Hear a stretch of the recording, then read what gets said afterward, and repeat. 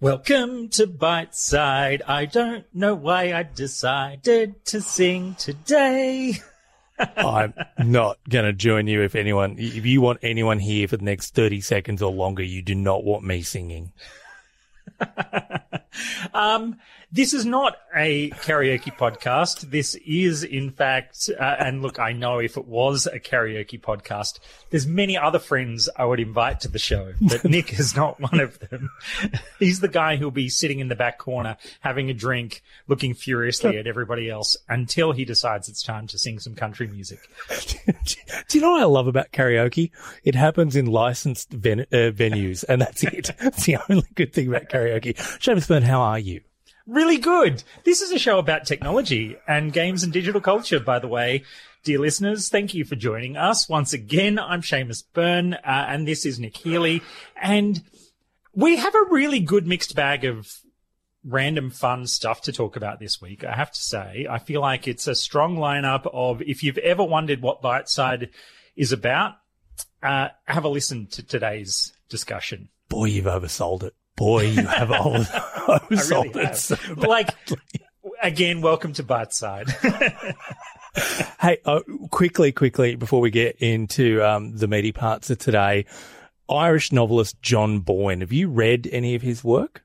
I haven't read any of his work. How about you? No, I haven't, but I do know he does a lot of historical fiction. And his most recent book, Traveller at the Gates of Wisdom. If you were having a flick through there, you might be a little surprised by some of the stuff you found in there. Yeah. This is such a great little, this is the internet writ large kind of a story because, look, if you're writing historical fiction, you want to know that you have done your research. You want to throw in that smattering of good, like good knowledge that kind of speaks to the reality of doing things. And I love that in this case, John Boyne was looking for a little bit of extra detail to show what it means to dye textiles in a traditional way. And of course, in his recipe of references to do with dyeing clothes, he's managed to drop in two Zelda Breath of the Wild recipe ingredients: Hylian shroom and red Lizalfos tail. I think they're the two things he managed to throw in. Oh, look, a little bit more, actually, earlier in that paragraph, he talks about putting in a Keese wing and an Octorok eyeball. And one of my favourite things is he's capitalised the O in Octorok. So he's done enough research to know that it deserves an uppercase O. That is, after all, of course, an Octorok. I mean, it's a noun. It's proper noun. Look, just to be really clear here, this is historical fiction. This is not fantasy. It has no place in here at all. Spicy pepper and tail of a red Lizalfos or whatever. It's just, it's hilarious. But he's copped to it really impressively. He's put his hand up and said, oof, my bad. Yeah. And I love, I think his quote was literally just like, lol, this is actually kind of hilarious. I'm totally willing to own it. Something tells me I'll be telling this anecdote on stage for many years to come. And look, I just want to throw it out there that John Boyne is a published author. This book went through a lot of hands before it got out there, and it is remarkable that at no point someone said, are they actual ways that people would make a red dye historically? Yeah, and you're right. Like, usually that edit process is, like, that isn't just someone checking grammar and spelling. No. And it's funny, because actually just today I wrote a column for Media Connect talking about in praise of sub-editors and how wonderful they are, and that they do more than just check your spelling. This is a case where they didn't do much more than check the spelling. I love to know the actual process that happened here. But, I've got to say, I'm more inclined to read his books now than I ever was before. Right? I mean, you're right. There'll be a whole crowd of people who go and look up. They might read around this section and suddenly go, actually, this sounds quite interesting. And, fingers crossed it gets a bump in sales. And next thing, more people will be encouraged to do a nominal amount of internet research for their historic fiction novels in order to accidentally include some Witcher references, perhaps, Yeah, or for some. sure. Though actually, The Witcher itself is based on its own historic fantasy in the Polish tradition. So who knows? If he'd found Witcher information about dyeing textiles, it probably would have been more accurate. Look, all I'm going to say is if Ghost of Tsushima has taught me anything, it's that you just pick a couple of random flowers and then you get any color you want at any point in time. Oh, that's quite fortunate. Yeah, it is very I like quite that. That's fortunate. a good, easy way to do that. Look, Nick, last time we were here, we had a week off. I hope we were well rested. Yeah, I of get course. well rested. Yeah. Last time you were talking about wanting to dig into a discussion about narrative games, thinking more deeply about that stuff. So I'm here. I'm ready. What do you got? Look, this is a really complex one. And I've got to admit that, you are going to hear me articulate some of these thoughts for the first time. But it all came out of The Last of Us 2. Now, just to be really clear here, I loved that game. I thought it was amazing. I really enjoyed it.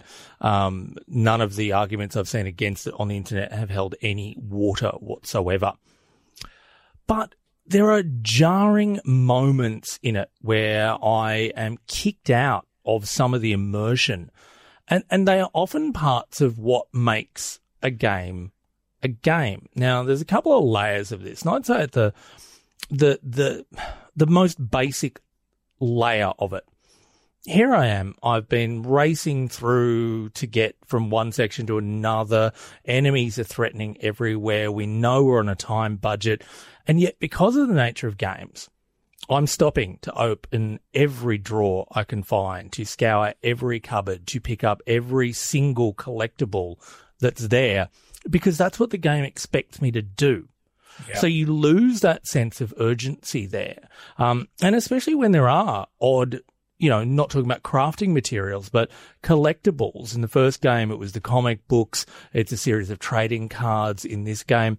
I often think, and the one that I remember this blowing my mind when I was reviewing Alan Wake, is here is this quite, on the face of it, tense, clever horror game, and yet I'm supposed to go around collecting thermos flasks as I find them. And what am I doing with them? I'm just picking up all these thermos flasks. At no point does someone say, you've got 20 thermos flasks. They're just things I've collected. They've added nothing. And Alan Wake especially, it felt like they'd been added simply because there is an expectation that a game is going to have something for you to collect. And I have to say that I did find that with the trading cards. I mean, I was kind of like, oh, cool, found a trading card. But I couldn't get a sense of why I cared about finding them. And to me, they were there because it's anticipated that you will find collectibles. So maybe thought that, finding all the Firefly dog tags, pendants, whatever we want to call them in the first game, kind of made more sense given your character's obsession with the Fireflies. But not this time around. So that's one layer of it. The second layer of it is that a lot of the game is about how violence breeds violence. And that is not a particularly new concept. I don't even think it was necessarily done in a particularly novel way in this game, but it was done well.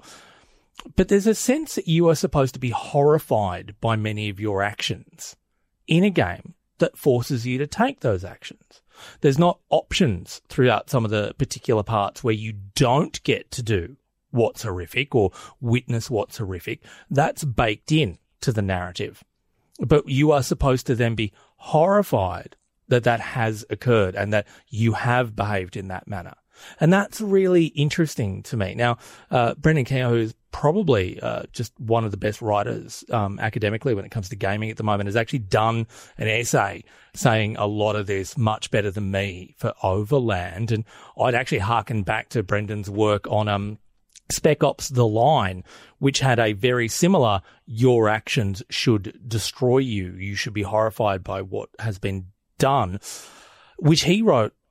No other way to put it. It was almost like a treatise. It was almost a mini novel looking at that, which I think back at the time was some of the best games writing I'd ever read, some of the most important games writing I'd ever read. But the nature of these interactive games that want to tell, for want of a better term, a cinematic story, is that they butt up against each other. Either you are making these decisions and you as the gamer should be questioning how this kind of came through to make these decisions. It should be genuinely challenging, or you're aware that these things are just happening and they're happening no matter what you do. So you might as well just be watching a movie and have no more impact than that. And it even comes down to, we often talked about, and we're going back years ago, I think we've kind of moved past a bit, but, trying to find those right cinematic games. And I remember someone using the example of, Luke flying over the Death Star and clipping the side of the tunnel and blowing up because he couldn't get out of the spin, and then having to do it over again and over again and over again. And even in a game like The Last of Us 2, you will die, but then you just come back. There is no consequence from that. And of course, I get it. It is a game. It has to have some of those strictures there. But when we try and tell a story as involved, as emotionally complex as The Last of Us 2, it jars up against the elements that make a game a game. Yeah, look, man, this makes so much sense. And it's funny. It's like, it really does. Like, a lot of this discussion kind of reminds me of right now playing the Descent into Avernus Dungeons & Dragons campaign. And when you're playing through this, deep setting storyline that starts from level 1 and goes through to, the mid-teens, there's an element of running a game of Dungeons & Dragons where the characters can choose to do anything, because it's not even like a video game. They don't have to say yes to the first person they walk up to and something happens. They can go somewhere else if they want to. But everybody kind of agrees that, okay, we're going to play this campaign, and so we'll kind of follow along. And after a while, there are sort of sections where you really kind of go, this is really on rails. It's really clear that they're being asked to now just say yes to the next thing and yes to the next thing and yes to the next thing. And it's kind of taking away some of what makes Dungeons & Dragons the fun open game it is. Now, I know there's kind of a phase we're about to enter into where it really opens up more broadly and they can make much wider choices. But there's definitely that element of, because they're trying to give you a really epic story to explore, the nature of trying to tell a story that has a start, a middle, and an end is that you kind of need to force people down a channel.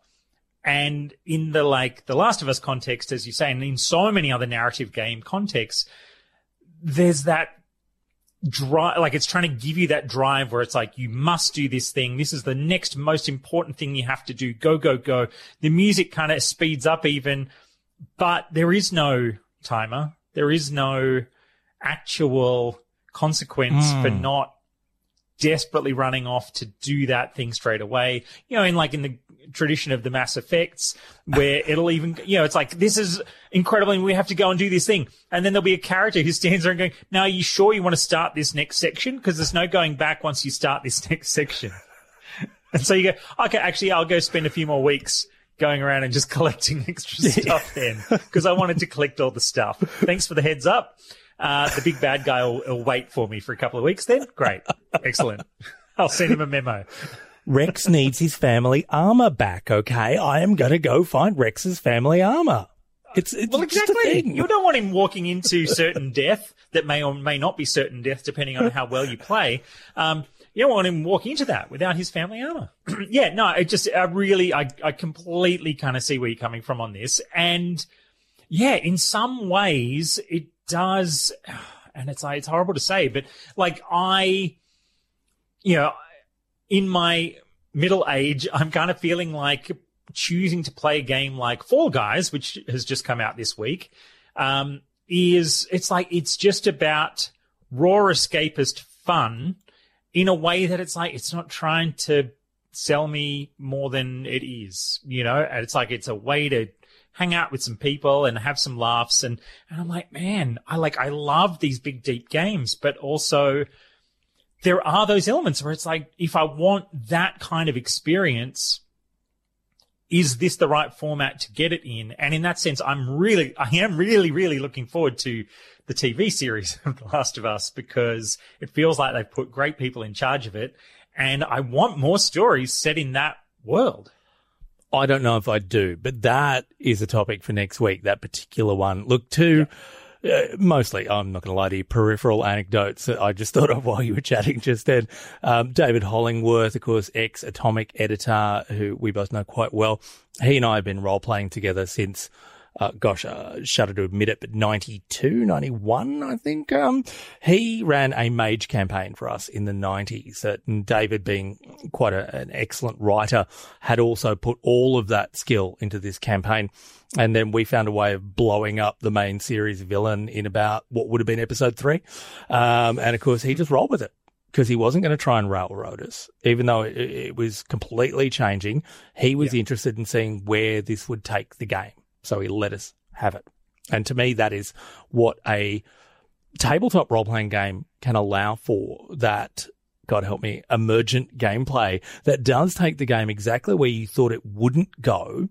Yeah. That can be really fascinating. And a good GM, a good DM, a good storyteller, whatever you're using, they are the ones who let you roll with that. And the only other one was Mass Effect. I can't remember which one it was, but there was one of the games where if you hadn't done all your companion side quests, they'd die really quickly when you went on to end game. Like, just stuff would happen to them. And of course, me, loving Mass Effect and doing everything to completion, had every single member of the Normandy survive. Whereas David, who had actually paid attention to when he was being told by the Admiral that time was urgent and he had to get this done, lost nearly half the crew before he even got through into the end game. Yep. Anyway, sorry, David. I know that's still too painful that you lost Thane that way, but how it goes, yeah. But I think it's a really good thing. Yeah, and I think it's great for people to keep in mind this whole sort of idea that, it's a big part of it is embracing the story while also leaving a certain aspect of your desire for storytelling to be just right at the door. Like, it's not suspension of disbelief, but it's that idea of, yes, this is the game version of getting this kind of story, and you just have to sort of, there's an interesting middle ground there you have to embrace. And look, there's also, it's about acknowledging the validity of a game being a great game. We don't have to think of them as cinematic. We don't have to go looking for the Citizen Kane of games. Yes. Stop comparing them to other media. Games are games. Enjoy the fact that they are games. Yeah, absolutely. Let's talk about games. Look, I think this news was breaking today pretty much, but I think this is a huge next phase for all things, game streaming services. We've been touching on them here and there. NVIDIA's been playing around with the technology. PlayStation lets you stream from your PlayStation to other devices in your house if you want to sort of play that way. Xbox Game Pass, or the Xbox, what do they call it? The xCloud service. So that's Microsoft's ability to say, you know what? We will stream the game to your devices over the internet. We will do all of the core processing, and you just need the device to be able to see it on the screen, and and synchronize with an Xbox controller, and then you can play games from the whole library. It's been kind of talked about for a little while now, but I think mostly I've been mentally picturing it in the context of still playing on a TV, and that it might be that, okay, I didn't necessarily buy the latest Xbox, but I can now stream the latest games by paying a subscription. And it really seems like this launch today is the idea that Xbox Game Pass is going to be available on Android and iOS, and you will be able to, through an Xbox Game Pass Ultimate, which makes 100 games available every month on a regular basis. Some some games will fall off the service, some will slide in, depending on what's around, but heaps of great games are on that this subscription service will now mean you can synchronize your Xbox controller to your iPhone, your iPad, your Android tablet, your, latest phones, and you will be able to play the latest Xbox games on any device wherever you happen to be. This is really interesting. That is wild. Look, it is going to depend on how it goes. With anything like this, the minute you get a bit of lag, a bit of latency, that can be a major problem. But when was it? 2013, Xbox One Smart Glass. They were looking at companion apps for the Xbox One. Do you remember that? Do you remember the Smart Glass companion app? Yeah.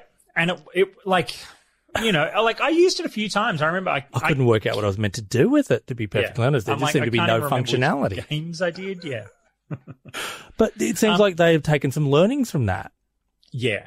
And look, I double checked. It's not going to be on iOS at launch.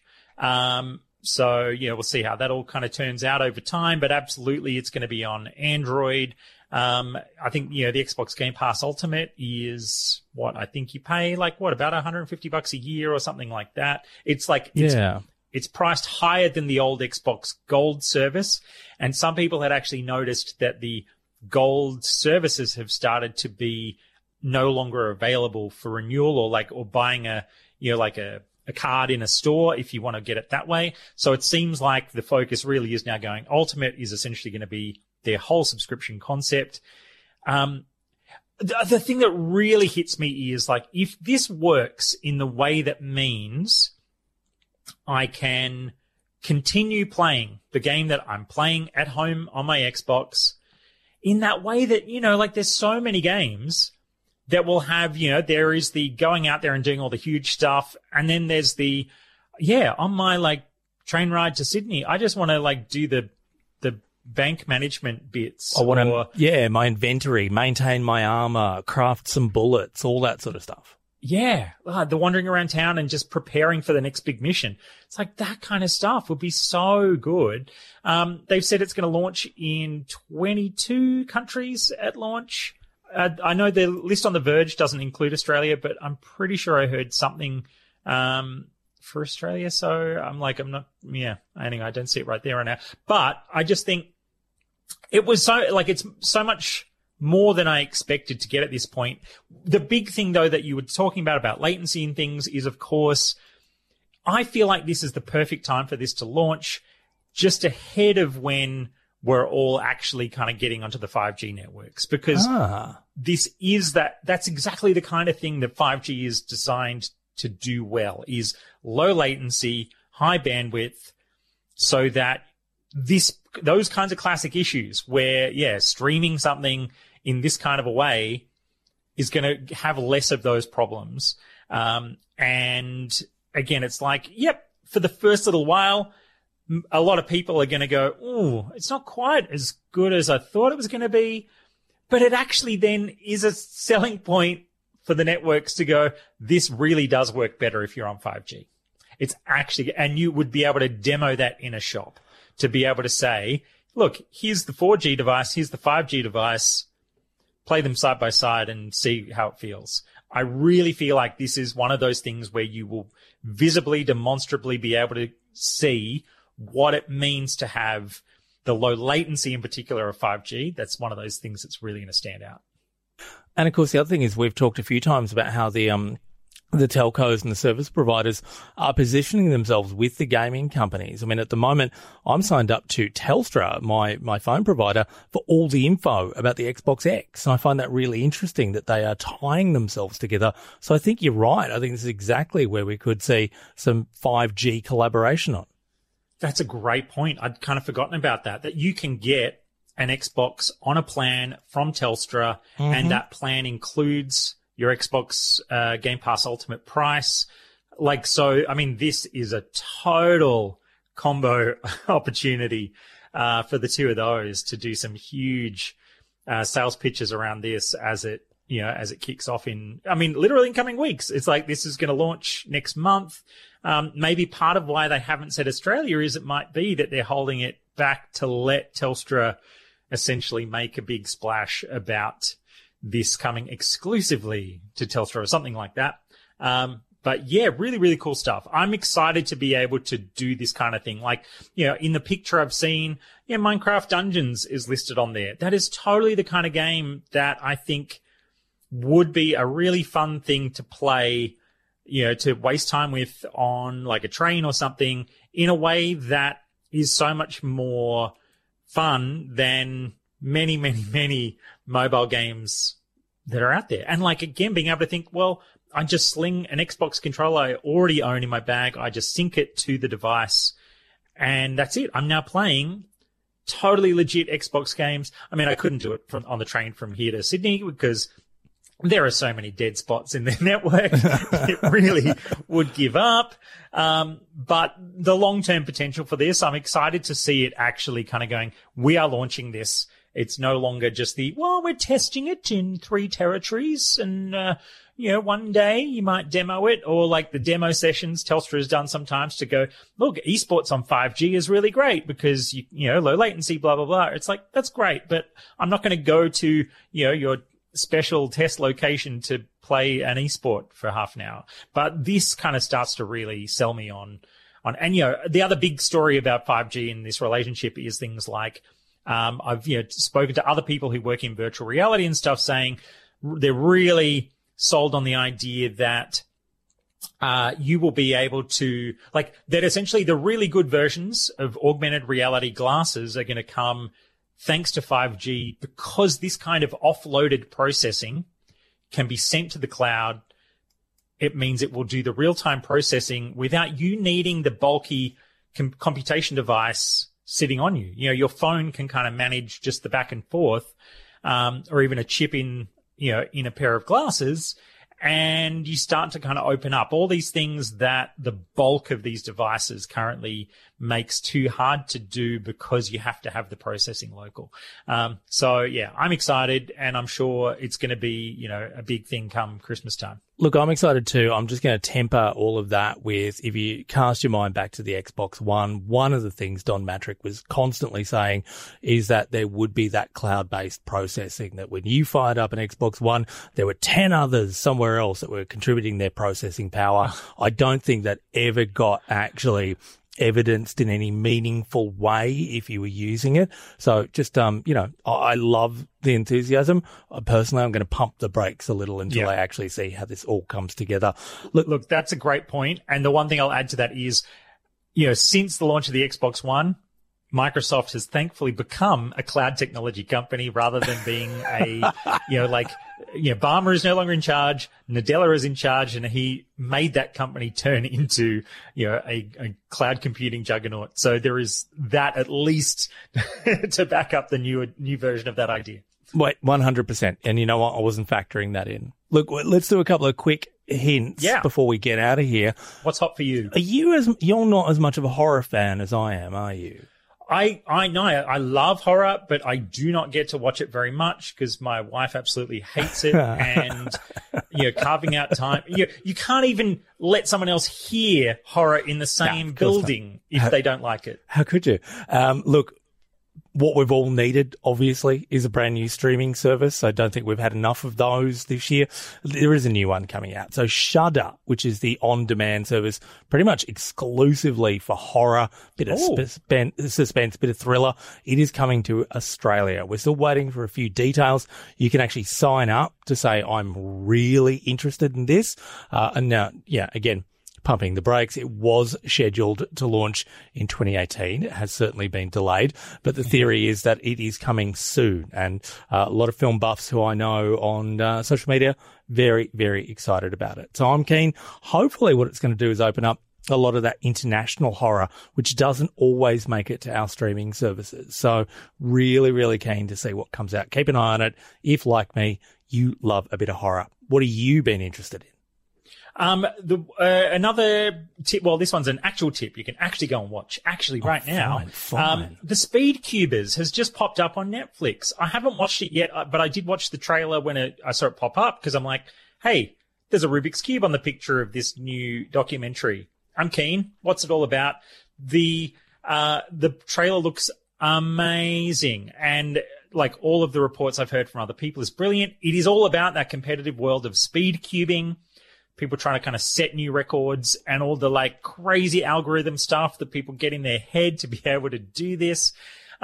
So it is, but ultimately it kind of reminds me from the trailer of The King of Kong in that sort of classic sense of, people who are in love with this old school kind of retro way of competing against each other, except in the way that the King of Kong is all about a really deep rivalry that almost becomes like a good versus evil story. This is about rivalry that becomes friendship. And in that sense, it looks lovely. And one of the two people is an Australian, Felix Zemdegs, who apparently is like one of the all-time, kings of speed cubing, which I had not realized. And now I'm like going, damn, I wish I'd gotten a hold of this guy for an interview just for fun before he became famous through this, because now he'll actually, be harder to get a hold of, I'm sure. But his friendship with another younger speed cuber who is also autistic and becomes like, one of these kinds of super new people on the scene. Just how they develop this really great friendship. And it just like, while being, of course, rivals trying to kind of break records in this whole scene. So it just looks like a really lovely doco about that idea of like loving competition, wanting to be the best, but also at the same time finding friendship through those rivalries rather than feeling like you have to hate each other. So it looks great. I'm going to track it down. You've sold me. Excellent. Let's wrap this thing up. Nick, where can people find all your stuff? Still track me down on Twitter is the best place to do it. It is at @DR_NIC. But if you've got the ABC Listen app, you can hear me doing breakfast on the ABC Western Plains station, channel, website. ABC Western Plains, I do breakfast there. It would have been the best way of doing that. And you can find that on the ABC Listen app. There we go. Excellent. I'm at Seamus on the Twitter. You can find all our stuff via Biteside in most places, or the Biteside on Instagram, because someone snuck in around 2002 and grabbed it. So that's our bad luck. Ask@biteside.com. Oh, by the way, and that person on @Biteside on Instagram haven't posted, basically. They posted 3 times. Gosh, and they just dang sat on it. One day. Gosh, One day dang will it. be mine. Email us, ask@biteside.com, if you've got any cool tips or ideas or thoughts or theories on all the things we've been talking about. And we will catch you again real soon.